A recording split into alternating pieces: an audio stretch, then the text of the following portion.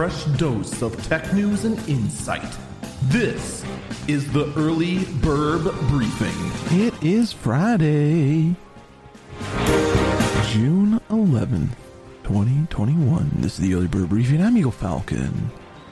Alright, well, remember how I said we weren't getting a whole lot of information out of the JBS ransomware attack? And I was very suspicious of the whole thing and saying this is a suspiciously small amount of information. Well, we have some information. First off, we have the confirmation that it is, in fact, a ransomware attack.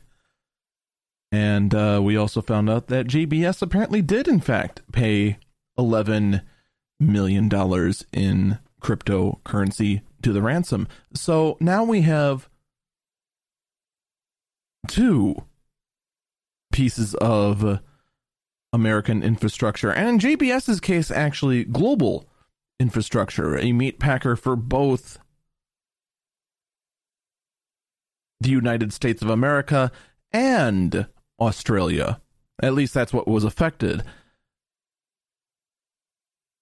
And now both the Colonial Pipeline and JBS both paid the ransoms rather than, I don't know, recovering from backups like you're supposed to do, rather than pay $11 million. You know, just a thought. Now, in fairness, and this is a possibility, in the case of the Colonial Pipeline, the FBI did in fact get the entire ransom back. All $5 million that the Colonial Pipeline did pay was returned, although they didn't get $5 million back. What do I mean by that? Well, you see, they paid in Bitcoin. The FBI did get that Bitcoin back, but Bitcoin's value fluctuates wildly.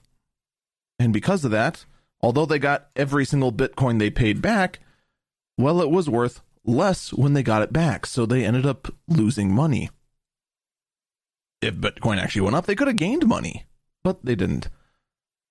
The other thing of note here is that JBS finally admitted they paid the ransom after the FBI got the Colonial Pipeline back their ransom, which does raise the possibility that JBS is only saying this to potentially get their payment back.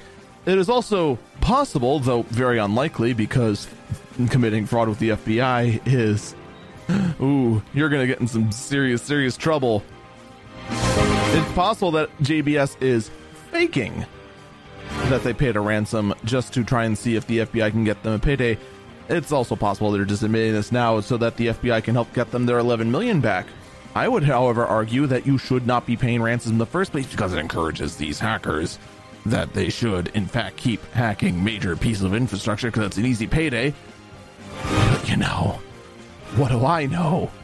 I'm just a guy behind a microphone who has a working sense of common sense. That's going to do it for me. Stay safe and stay healthy.